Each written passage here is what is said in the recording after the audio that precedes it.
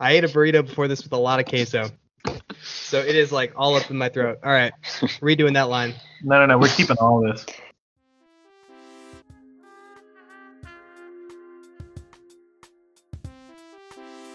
Hello and welcome to the Amped About Movies podcast. I'm David, and today, Colin, Chad, Andrew, Hunter, and I will discuss the 1974 masterpiece, Chinatown, which is currently available on Amazon Prime Video. This movie was written by Robert Towne and Roman Polanski, directed by Roman Polanski, and stars Jack Nicholson, Faye Dunaway, and John Huston.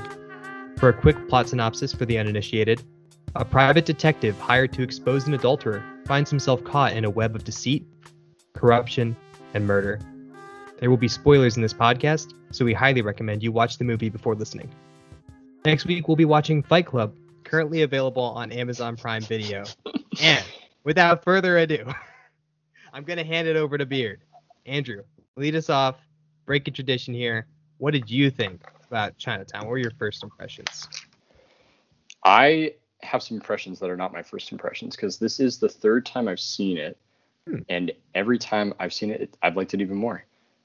It's this movie really excels at everything.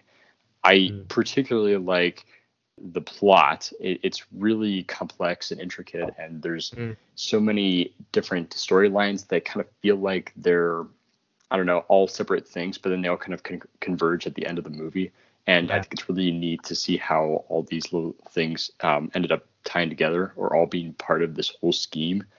And as a movie watcher, I enjoy watching things that have that kind of complex plot. And, you know, it makes me feel like there's a lot of payoff at the end of the movie. That's why I liked The Departed so much, too. Yeah. I think it was kind of like that as well. And actually kind of like The Departed, too, and kind of like the mystery element of it. I mean, this is definitely... I think there's a lot of similarities between this movie and The Departed. I think we'll keep coming back to that. Oh, yeah, absolutely. And just as far as like the mystery or noir genre, I think Chinatown is probably it's the best in my opinion. It's probably not a stretch to say that in a general sense as well. And what's interesting too is it wasn't even like in the traditional noir age, which was more like the 30s, 40s, maybe even 50s. You know, thinking like Humphrey Bogart, The Big Sleep, that kind of stuff. And so at first I thought, oh, it's kind of weird that it's not like it's not in the time period you would think, like for be the best noir film. But I guess like being in the 70s a little bit later, they could take more risks and they could, I don't know, make it more gritty and edgy than something that they, you know, would make in the 30s and 40s. Yeah. And they had time to analyze and really bringing together the best. Absolutely. But even though it is made later on, I think like they did a really good job of stylistically capturing the 30s. And I thought like the set design and costumes were really, really pleasing to look at. And it just felt very stylish. So I liked it for that reason too. Nicholson, Dunaway, and Huston all give fantastic performances. You know, we compared this to The Departed, but I think another aspect that's kind of similar too is comparing Cross to the mob boss in Eastern Promises. Because they're both like... Yes. Okay.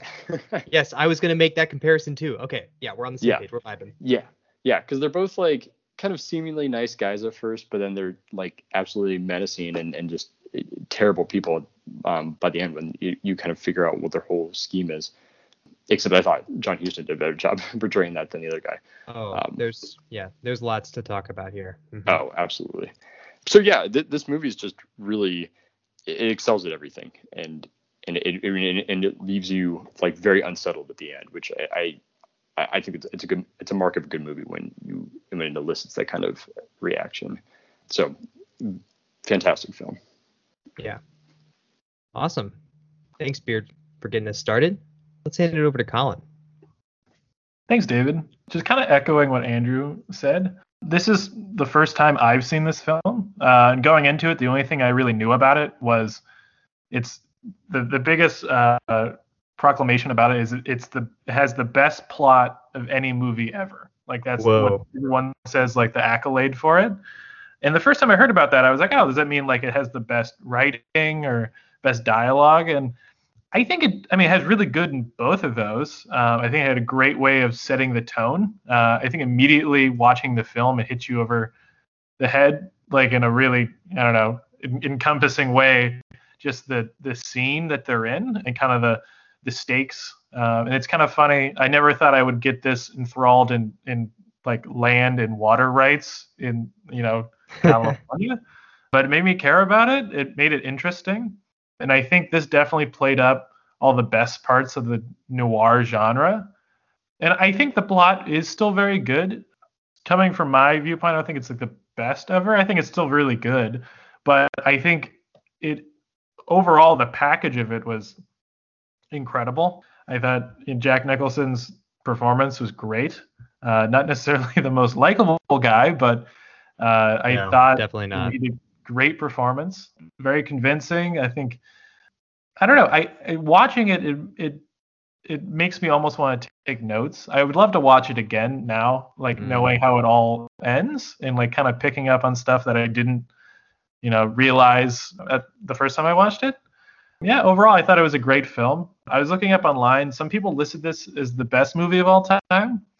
Personally, I think it is closer to that than Rosebud is. Yes. Okay. I'm glad you brought that up, Colin, because I was thinking other movies to compare this movie to, and I find it interesting that my takeaway from this film was utterly and starkly different from my takeaway from Citizen Kane. Going into Citizen Kane, I was thinking, okay, this is like critically acclaimed, like one of the best movies of all time, and I was so bored that I couldn't help but hate it. And now I'm sitting here thinking, after watching several more movies and really reflecting on it, that I'd like to go back and give it a real, actual chance and watch the movie for serious, and give it a real critical review. But for serial? Shut up. I'd like to watch it for cereal and then pour myself a bowl, get some milk, Wait, anyway, do you pour the cereal first or do you the milk first? What kind of monster do you think I am? I don't know. I don't trust you enough, David. Now you gotta tell me. What's the order? I don't have to answer that. As long as you don't put water in the milk. Spoon first, then cereal. No, I'm just kidding. I think cereal, milk, then I eat it after I let it sit for a few seconds, You pour the milk directly into the spoon so it splashes on the countertop. I've done that multiple times. Actually, sometimes I use the spoon to bend the milk into the bowl. You're a milk bender like Avatar. I mean, I didn't say that. You said that. I never said that. But yes. Okay, this is a train wreck that I'm creating. I'm gonna let you go. So basically, what I'm trying to say is, I went into this movie with less expectation, but I still knew it was one of the top movies of all time. And right from the get-go, I was really impressed. I mean, it's very different from Citizen Kane. Like, I just love the cinematography and the music of this film. This film was a paradigm shift for me. Made me realize I have to go back and re-review every movie I've ever reviewed, because I don't think I could rate them all as high as I did after seeing this movie. Like, I couldn't rate this movie fairly on the scale that I had before, right? Because it was just that much better, even though it's not perfect. Like, this movie, I can still recall the music. It's like Whiplash or La La Land. Like, it's like the kind of movie that makes the music stand out, even though that's not the point of the movie. Mm-hmm. And that made me realize that giving the Mitchells versus the Machines in '93 was an absolute fail. So I went back. I gave that one an 87 upon first glance, but it's gonna drop some more. I'm sorry, but my point is the cinematography, man. Like the scene where he's looking through the binoculars, then he takes them off, then he looks through them again, or where he looks through the mirror, or where he looks. You have the timepiece, and it's all like it's told so visually, and the water. It's like all the clues are there for you to pick up on just as well as him, and you feel like you're really solving the case through the camera work, because it's allowing you to be the detective. So good. All right. Sorry to go off on a tangent. Colin, did I steal your thunder? Oh, no. That was the end of my thunder. So I'm glad you relay raced it over. So awesome. I don't know who's next in line. Is it Chad, I think? Yep. I can confidently say I know why Andrew likes this movie. It nails oh my God, say it. all his favorite parts of filmmaking. I mean, in the first 5 minutes, when they're doing all the snazzy camera moves, when the music comes in, everybody's all dressed real nice. They have real quick, snappy dialogue. I'm like, 5 minutes. I'm like, I can see why Andrew gazed into the screen and saw his soulmate in this film. And I enjoyed it too, and it made me so mad.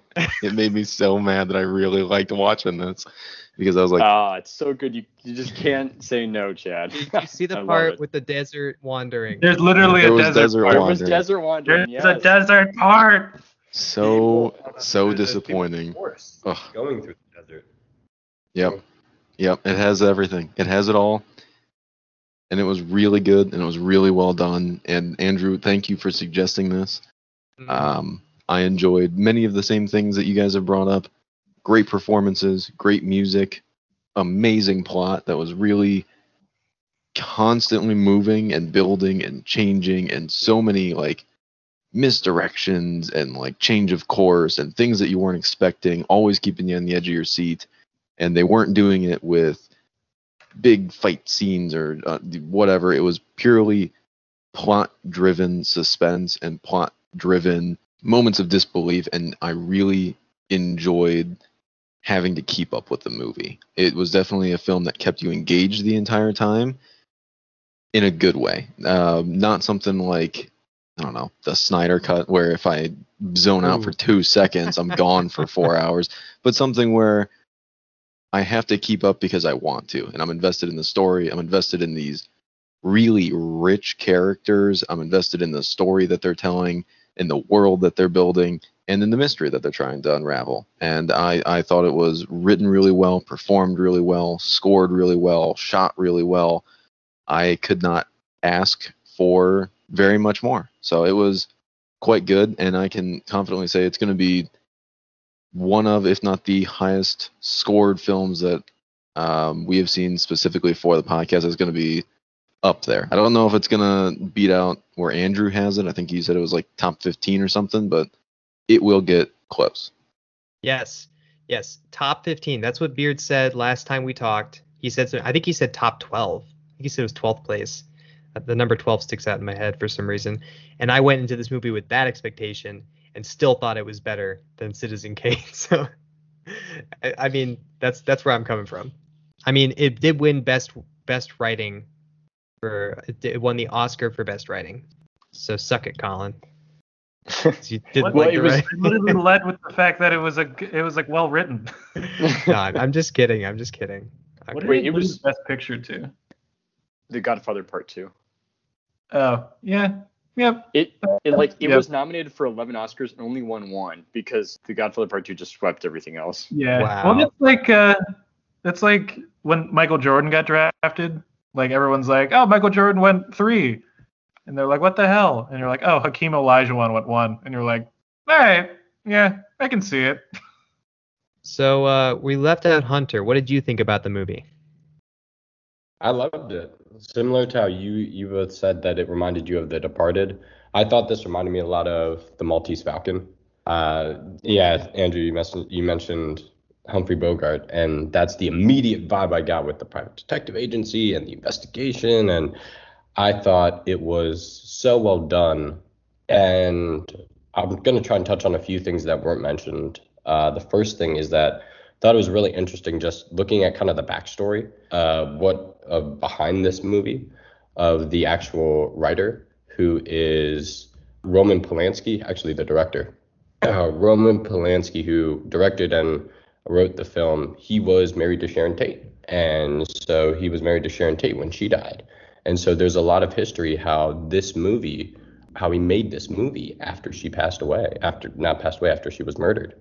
And just how he put so much into this. And I think that you can really see that with seeing Jake and how lonely he is throughout this film, how he deals with that loneliness, and how he's lonely at the start of the film and he's lonely at the end of the film. And that his character, even though his character develops throughout the film, that one aspect stays the same. And so I just think that it's really interesting to see how Roman Polanski came out of that tragedy and then put so much of his emotion and how he was feeling into this film. And so I thought we could clearly see that with the ending and how hopeless that ending felt. And I just thought that absolutely stuck out. I didn't know that before the film. I learned that as I researched after the film, just wanted to learn more. And the pieces all kind of came into place. And I was like, wow, that just made the movie feel so much more impactful. It made specifically that ending just hit so much harder to understand how Roman probably felt writing that ending and just making this movie. And so that was just a big thing that I wanted to point out. Besides that, I loved it. Thought this was just so masterfully done, and that I don't know, I feel like we don't get movies like this today. I mean, the closest movie I guess we could compare would be Knives Out with the twists and turns, but I feels criminal to say that is anywhere near how masterfully done this movie was. And yeah, I just thought it was amazing. I was just gonna add to like what you were saying about how like Polanski's like personal thoughts kind of like influenced the ending of this movie. I was reading actually that the writer, what's his name, Towns or something, he actually wanted like a slightly less downer ending where they actually kill Noah Cross and Evelyn survives. And Polanski was like, nah, other way around. And they like fought back and forth, and eventually Polanski got it the way he wanted. So that was just kind of interesting tidbit. Dude, that is actually very interesting, because I was going to talk about the way that The Departed, Eastern Promises, and this movie are kind of like a spectrum of downer endings. Like Eastern Promises stands on the far end as like the happiest, even though it's super depressing and the movie is very overbearing. It still actually, if you think about it, compared to this movie, has a very happy ending. You've got a guy taking over who actually is technically on the good guy's side, and the baby gets to live. The woman gets a happy ending. I mean, all things resolved pretty well. The guy who's, the bad guy gets arrested. And, we are led to believe things are good. And then you have The Departed. Obviously, okay, spoiler alert for The Departed, like everybody dies.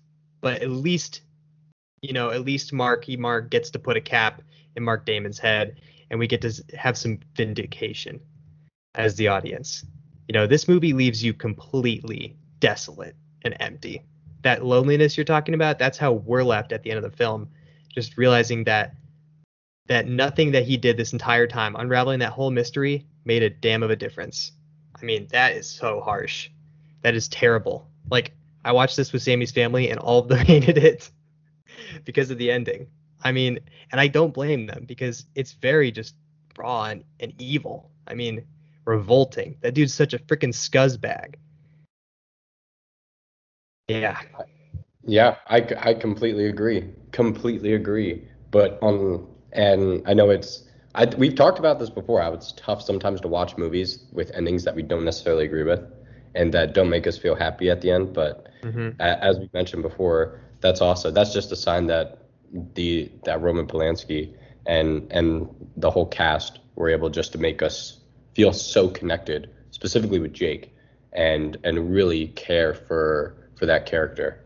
And I think that was also just one of my favorite pieces of the movie, is that along with being able to solve the mystery along with Jake, and being able to pick up the tidbits that were laid earlier in the film when Jake first appears at the house, and he sees something in the pool, and we're thinking, what is that? And they mention the salt water's not good for the grass, and everything just comes together later in the film, and we're along for that ride, but we're also able to connect with Jake on an emotional level. And I think that all of that just is a fantastic job at making you feel like, I really connect with this main character. And also, I would love to say that Jack Nicholson's lines were so Jack Nicholson. I mean, his snappy comebacks, there was no one else I could envision giving the snappy comebacks. There was no one else. I mean, it was perfect. Perfectly well written for him and the way that he delivers his lines. I'm pretty sure that this role was written specifically for Nicholson. I think I read that on the wiki page. Man, forget Mank. I'd almost rather see a film about the making of Chinatown than the making of Citizen Kane. This seems way more interesting with like way more backstory.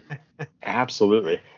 And like Citizen Kane, it has at least a little bit of historical truth to it as well. Like, I was reading too that, like, this movie was pretty loosely based on the truth, but there was at least some kind of like conflict over water in Los Angeles and in the Valley in the 30s, and and this guy Noah Cross was based on an actual guy, except like I think they split out the real guy into Noah Cross and Hollis Mulray, and they kind of pulled out like a good guy and a bad guy out of the real guy, who was I think just a bad guy. Got it. And I mean, I don't think it was like quite this dramatic in real life, but yeah, there was some truth to it. Very interesting. All right. One thing I want to point out is that, and I did not look this up, but I love the fact that, one, I was surprised when Jack Nicholson got his nose cut. Because I feel like often when you see those things happen in movies and you see a threat like that, nothing really happens because they can't damage the main character's face for the rest of the film, because that's your one of your leading stars. You want them to look good, have those facial features. But I love that, one, the main character that they went through with that threat, but two, how iconic now because of that Jack Nicholson with that bandage on his nose is, because immediately you see that it's unmistakable. You immediately associate that with Chinatown. And I think that is as a byproduct of just being able to recognize one of your leading actor or actresses by a specific feature in the film. I think that's awesome. Yeah, dude, there's so much to talk about that scene. For one thing, the fact that the bandage gets reduced until eventually it's just a scar throughout the film. I love that detail. Shows you the time passing as he's trying to solve this case. And also the fact that I don't know, it looked so real. Like the blood just boom. Like it was that was such a mind-blowing special effect. Very impressive. And finally, the dude with the knife who cut his nose was the director, Roman Polanski, which I love that detail. I mean, I happened to have paused it right before that moment. And so I saw on like Amazon Prime where it tells you which actor is playing which character.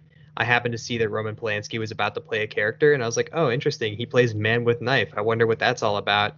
And then that scene plays out, and he cuts his nose, and I'm like, oh my God, dude, that was freaking Roman Polanski. And he looks so sharp with the little hat. I mean, dude, good costumes, awesome stuff. Yeah, speaking of that particular night scene, or I guess all the nighttime investigations, David, you mentioned this, but one of my favorite details easily in the film is when Jake goes into his glove box, grabs some of the watches, and then puts it under the tire of the car to see when the person left. I'm blanking on the character's name. When Mulray left. That was so genius, so practical and real that you could see an actual detective doing that, except my suspicion would be that the tire would actually crush the watch and you wouldn't be able to see where the minute and hour hands were, but I'll leave that aside, because that was just way too cool to see in the 70s, working with the technology that you had, how you were able to track that stuff without actually looking at somebody 24/7. I thought that was absolutely magnificent. Yeah, that was super cool. I love that too. Yeah, backtracking a little bit, I think it was Hunter. Did you mention Knives Out? Because I was thinking about that movie too. I think there's just this movie, when we rate something based on impact, I mean, you have to think of the fact that this movie had so much impact across noir, thrillers. I mean, this movie was also labeled as a thriller. I know we've debated the definition of a thriller in the past. I, again, don't necessarily think this was much of a thriller at most of it, but I still think it did a lot to impact the genre. Sammy and I just watched the season 6 finale of Psych, Santa Barbara Town, which was a amazing homage to this film. And it's the kind of thing that I hadn't noticed before when watching that show, but now that I'm going back to watch it again, I can totally see all the details playing out. but it just really goes to show you how truly grisly this movie is. Just some really messed up stuff. That Psych episode's the Alfred Hitchcock one, right? No. No? Oh. It's the one based on Chinatown. Oh, well, my So that's apologies. called Santa Barbara Town. Oh, Santa Barbara Town. for some reason, I was thinking of the Psych episode with the one that's based off of Alfred Hitchcock, and I think it's the end of the Yang trilogy. Oh, that My might be it. Yeah. apologies for my bad Psych knowledge there. All good. All good. But yeah, I just think this movie made such an impact. What were you gonna say? I was gonna say, yeah, one thing that I wanted to mention about, I've seen so much about Chinatown, and this has been a movie that I've been wanting to watch on my list for a while. And I've seen this movie actually mentioned all the time on this one particular YouTube channel, Cinefix. And so I thought I'd point this out because I was watching a little bit of Cinefix before this, and we gotta mention some things that we always talk about. But one, this was rated and in Cinefix's top 50 movies of all time. No surprise, but this one, I believe, won the mystery thriller category. But on top of that, in the list of top 10 thrillers of all time, In Bruges made that list. Oh, dang. Bruges made the list of top 10 movies of all time. Top We're 10 gonna have to thrillers. do an In Bruges rewatch. Thank you. That's- I kind of think so. Like, I actually do want to go rewatch it. I think I have plans actually. I'll tell you guys later. Don't worry, we'll come back to that one. That is one we definitely need to come back to. But yeah. Everyone's just gonna come to their senses. It's been a waiting game. It's gonna pay off. He's Great. he's put all his chips on the table. Yep. Some movies get better the more you watch them. And I I know. bet In Bruges is one of those. For real. Citizen Kane was talking about Citizen Kane. That was one of the ones for me. I love that because you understood what happens. And Beard, you talk about how you watched this movie for the third time. I feel like this is one of the movies again where you notice even more of the details in each shot, because now since you know how it plays out, I bet there's hidden stuff that you didn't even that all of us watching on our first time didn't even recognize because we're so focused on the plot and there's so much to take in that there are just those small details that we overlook. Oh yeah, like it made a huge jump from the first time to the second time I watched this movie.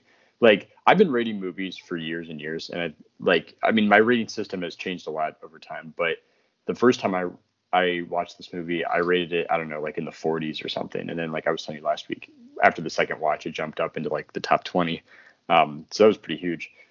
And you're right. Like, I definitely noticed some details this time around that I didn't before. Like, did you guys ever notice that Jake never used a gun or really any weapon at all? Like, he was always threatened at gunpoint and at knife point, and he never like actually used a weapon himself.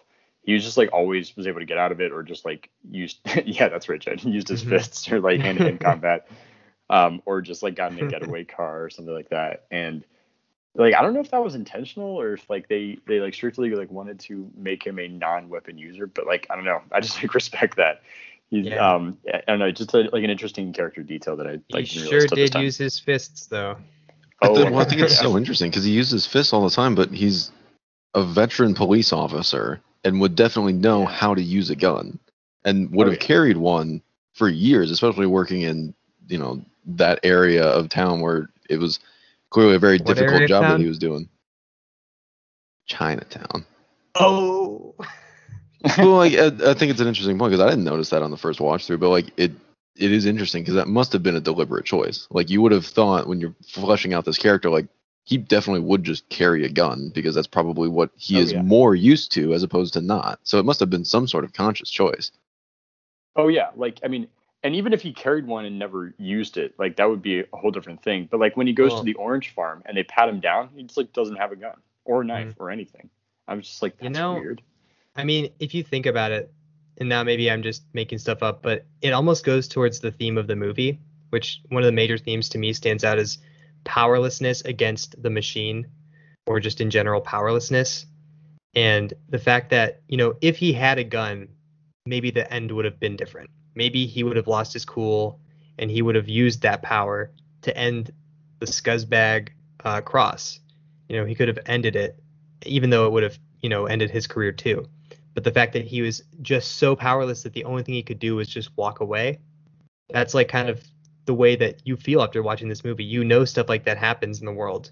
Whether it's real in this movie, whether this is a true story or not, that stuff happens and it's messed up and there's nothing you can do about it sometimes, most of the time. It's, even when you're faced directly with it and you know all the facts. So I think that might be part of why they made him have no gun. I don't know. So David, kind of going after that, I was gonna say, what's your guys' take on Cross as kind of like the villain? Like, how do you guys, where does he rank? So evil. Yeah, so evil. Sinister. Yeah. Absolutely terrible. Yeah. Who are we comparing him to? That's my guess. Give us a list. Are we comparing to what? Frank Costello, the villain from Eastern Promises. Who else? Steppenwolf. I was just kind of I thought that was interesting because he kind of plays the mob boss character, pulling the strings, and then comparatively to other characters of that sort. Yeah. If you think about it, I mean, there's so many things about him that are just so insidious. We were talking about this during Eastern Promises about how the mob boss just wasn't that intimidating. I mean, sure, there were people that were scared of him, but like you never see him do anything wrong. Obviously aside from the main crime in the film, which is like, terrible atrocity. I'll just refrain from saying it don't want to trigger anybody. But basically in this movie, you have the insidiousness of stealing water, one of the things that everybody in this town needs to live. It's ripping the city apart and just taking it from them to enrich the lands that you just bought by destroying the lands that you are about to buy. I mean, that is just so sickening. And not to mention the fact that he also had a child with his own daughter and then had her killed so he could take that daughter. That, God, so messed up. So yeah, I think the reason No Cross rises to the top of all villains is that he's just awful in every facet that we see him in. Whereas I don't know, if you compare him to say another mob boss Don Vito Corleone. I mean, obviously he's the protagonist versus No Cross the antagonist, so it's a little different. But I guess the way they portrayed mob bosses in The Godfather is that they commit crimes, but they're also principled, and they have reasons for what they do. Whereas the way they portrayed Noah Cross was he would just stop at nothing to just get everything he wanted. And that was a big point. Yeah. He says to him, you have $20 million. What more do you need? What fancier food could you buy? What could you want? And he just doesn't even answer him and just takes him away to lead him to his daughter so that he can have her killed. I mean, dude, so. Yeah, I think it's funny how there's other movies that we should give our villain some likable qualities, Die Hard, or Alan Rickman's at least somewhat enjoyable, he's very charismatic, and I feel most other films, there's at least some through line where you're okay, Ray Fiennes in Bruges, you're he's a total dickhead, but at least it's kind of funny. But I bet he takes the heads off of this fish before he eats them, like some kind of normal person. Yeah. God. But they went just for the jugular in this movie. They're no, this guy's literally the worst, the worst. By the way, apologies to people who eat fish with the heads on them. Not trying to call you out. You're not evil. I was gonna say, yeah, that's actually perfectly normal. You're right. I was just in a heat of rage. So when watching the villain, I agree. I thought it was absolutely despicable when looking at something so essential as water and how inhumane this crime was, and how much our villain just basically shrugged his shoulders. Didn't really care. But has anybody here seen the movie Minority Report? Okay, never mind. I'm not going to talk about that. Never I have mind. to watch that one. It doesn't matter. Damn. All right. All right. Add Never it to mind. the list. I can't mention anything because, okay, never mind. Is there evil people in that movie? Yeah, there are evil people in the movie. All right. For some reason, I thought. So for some reason, I don't know why, but so I'm blanking on the villain's name. I moved off IMDb because I wanted to look up Minority Report so that I could get the actor's name right. What's the villain's name? Cross. We'll say Mr. Cross. So Mr. Cross, he reminded me a little bit of Christopher Plummer. May Christopher Plummer rest in peace. I don't know why, but he gave me just some Christopher Plummer vibes. Christopher Plummer's a little nicer though. Yeah, I was gonna Or at least say. the characters he plays.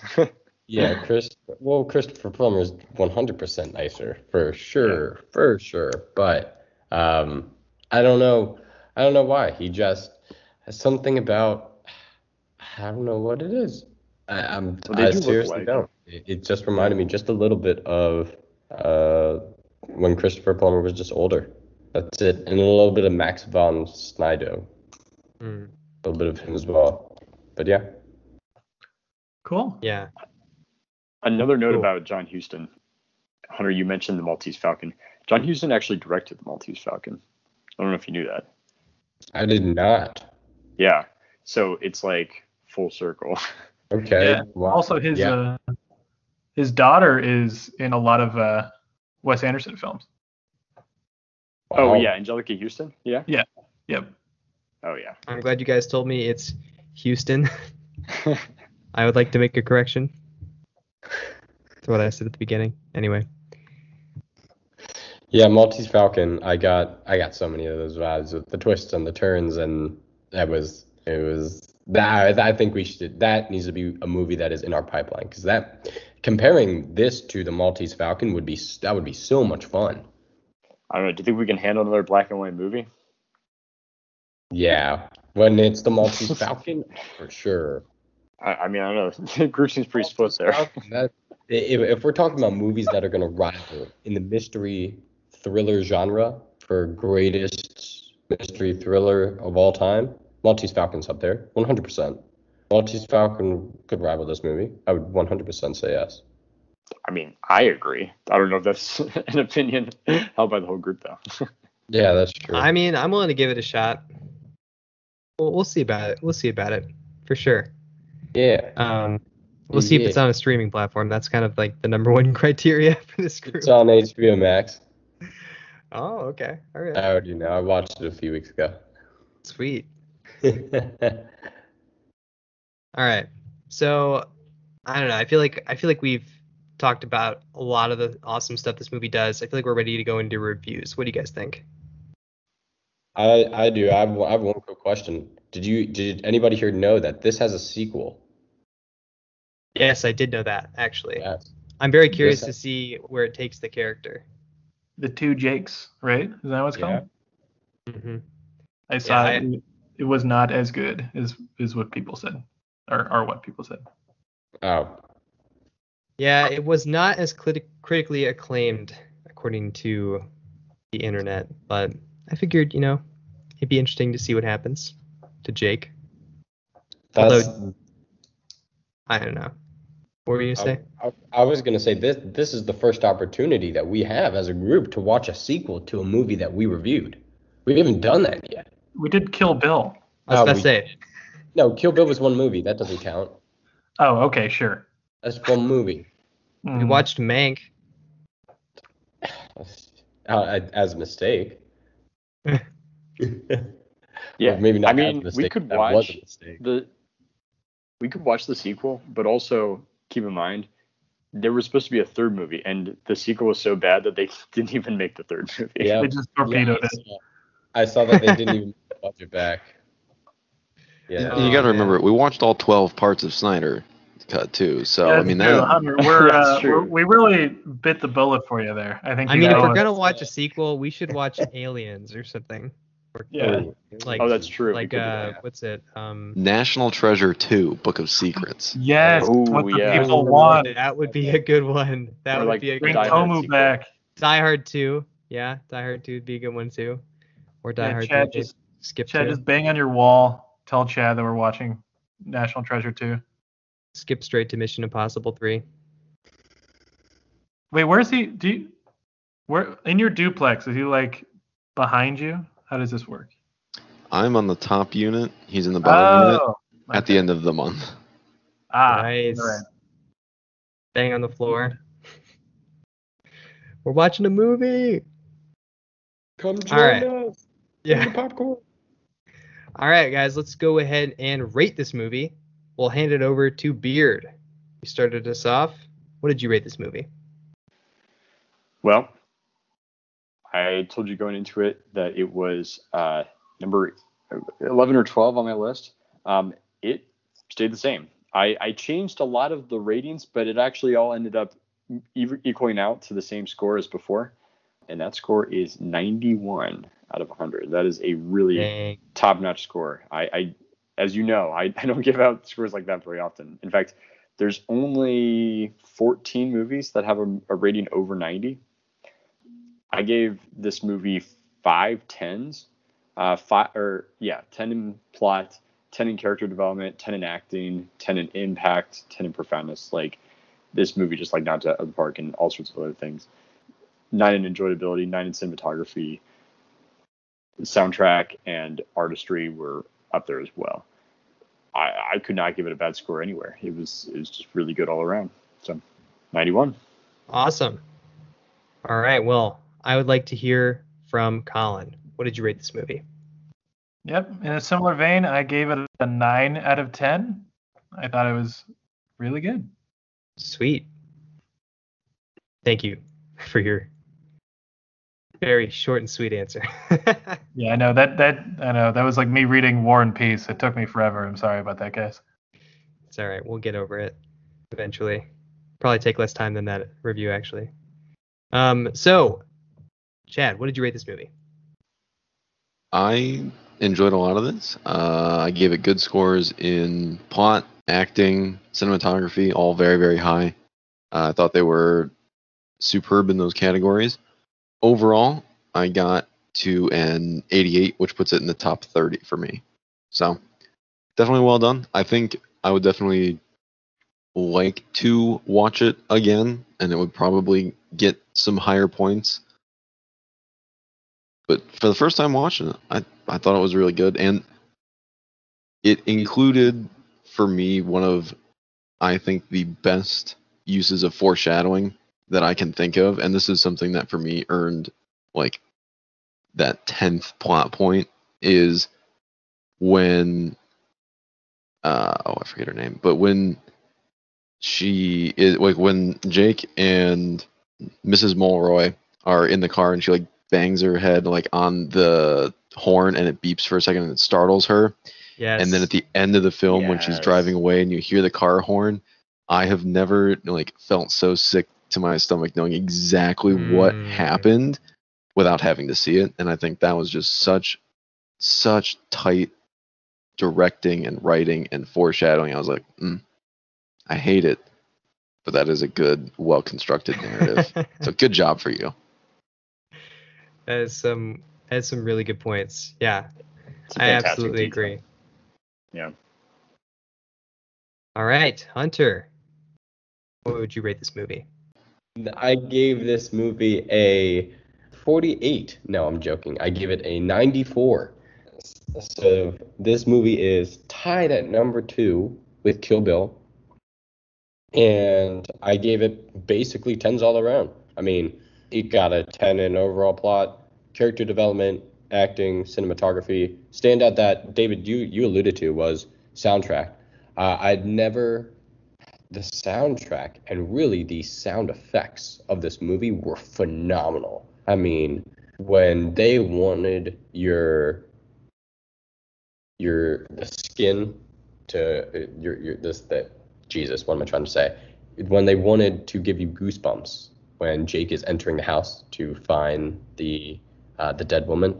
They give you goosebumps. When they wanted you on the edge of your seat, phenomenal, absolutely fantastic. And so I think that's often a hidden standout aspect of a movie that we sometimes forget to talk about, but absolutely incredible. But yeah, 94 deserves a 94, I think 100%. And I will definitely watch this again, easily, hands down. I couldn't agree more, and that's why I also gave it a 94. So I totally went into this film, like I said, with fairly high expectations, and I was so impressed. Like I said, this movie made me rethink everything I've thought about films. It was like, dude, how can I possibly compare other movies' cinematography to this? 10. Like, the only other movie that I've awarded a 10 in cinematography, actually, there's a few, but the other one that stands out to me is Free Solo.